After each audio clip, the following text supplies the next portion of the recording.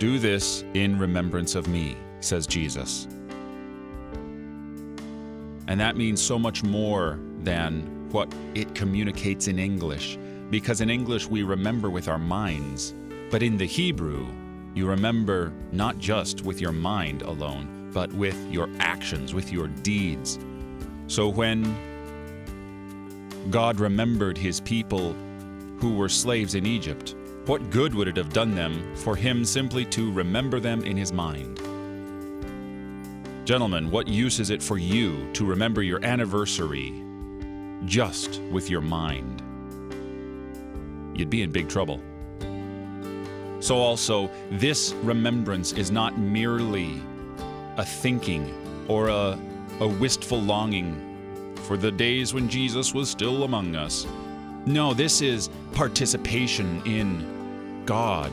This is doing what he has commanded according to his command, and to receive the promises and blessings that he has promised in the Lord's Supper. This is nothing less than participation in God in the flesh, Jesus Christ. What a wonderful blessing. You're listening to Oratio, part of your morning drive for the soul here on Worldwide KFUO. Christ for you, anytime, anywhere.